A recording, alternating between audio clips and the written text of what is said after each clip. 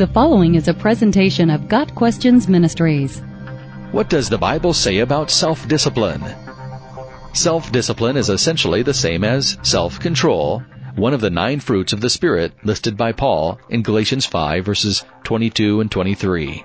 The KJV translation uses the word temperance in place of self-control, which, like self-discipline, generally refers to our ability to control or restrain ourselves from all kinds of feelings, impulses, and desires, which includes the desire for physical and material comfort.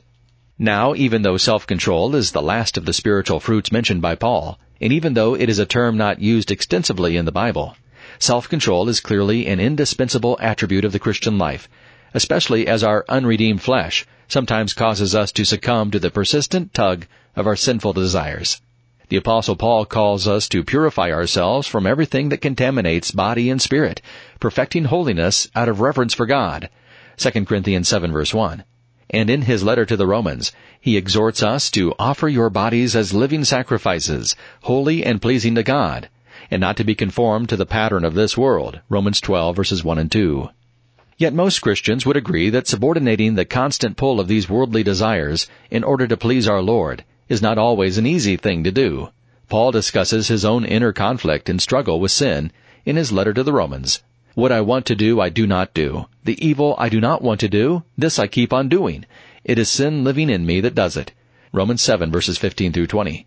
It is clear that our seemingly insatiable human appetites and needs can easily lead to sinful excesses, if not controlled. Especially in affluent societies, a lack of self-discipline is rampant, as evidenced by the number of obese people and the extensive use of stimulants, depressants, and over-the-counter medications.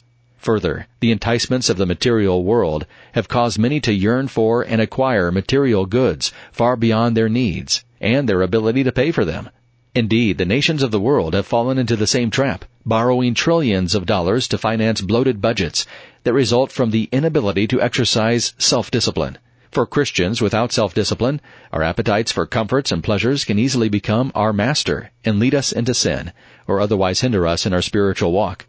If the spiritual does not govern the physical, we can become easy targets for Satan due to our lack of self-control. 1 Corinthians 7 verse 5. Paul discusses self-discipline in his letter to the Corinthian church. As the Greeks had the Olympic Games and the Isthmian Games, they were very familiar with the rigors of athletic training, especially if one wanted to win the prize or the crown. Paul analogizes living a disciplined Christian life to an athlete in training. Everyone who competes in the games goes into strict training. 1 Corinthians 9 verse 25. When Paul says, I beat my body and make it my slave, he is saying that his body is under the dominion and control of his mind, not the other way around. Paul is showing us how self-control is needed to win the race that is before us, and to live the life that is holy and pleasing to God. For Paul, the race was winning souls for Christ, a goal which he states 4 times in verses 19 through 22. It is important to understand that self-control is a work of the Holy Spirit, not a work of the individual. After all, Galatians 5 verses 22 and 23 lists the fruit of the Spirit, not the fruit of the Christian.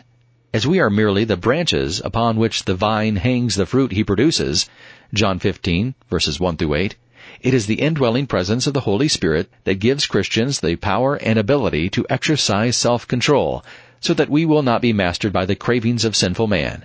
As Paul said, God did not give us a spirit of timidity, but a spirit of power, of love, and of self-discipline. 2 Timothy 1 verse 7.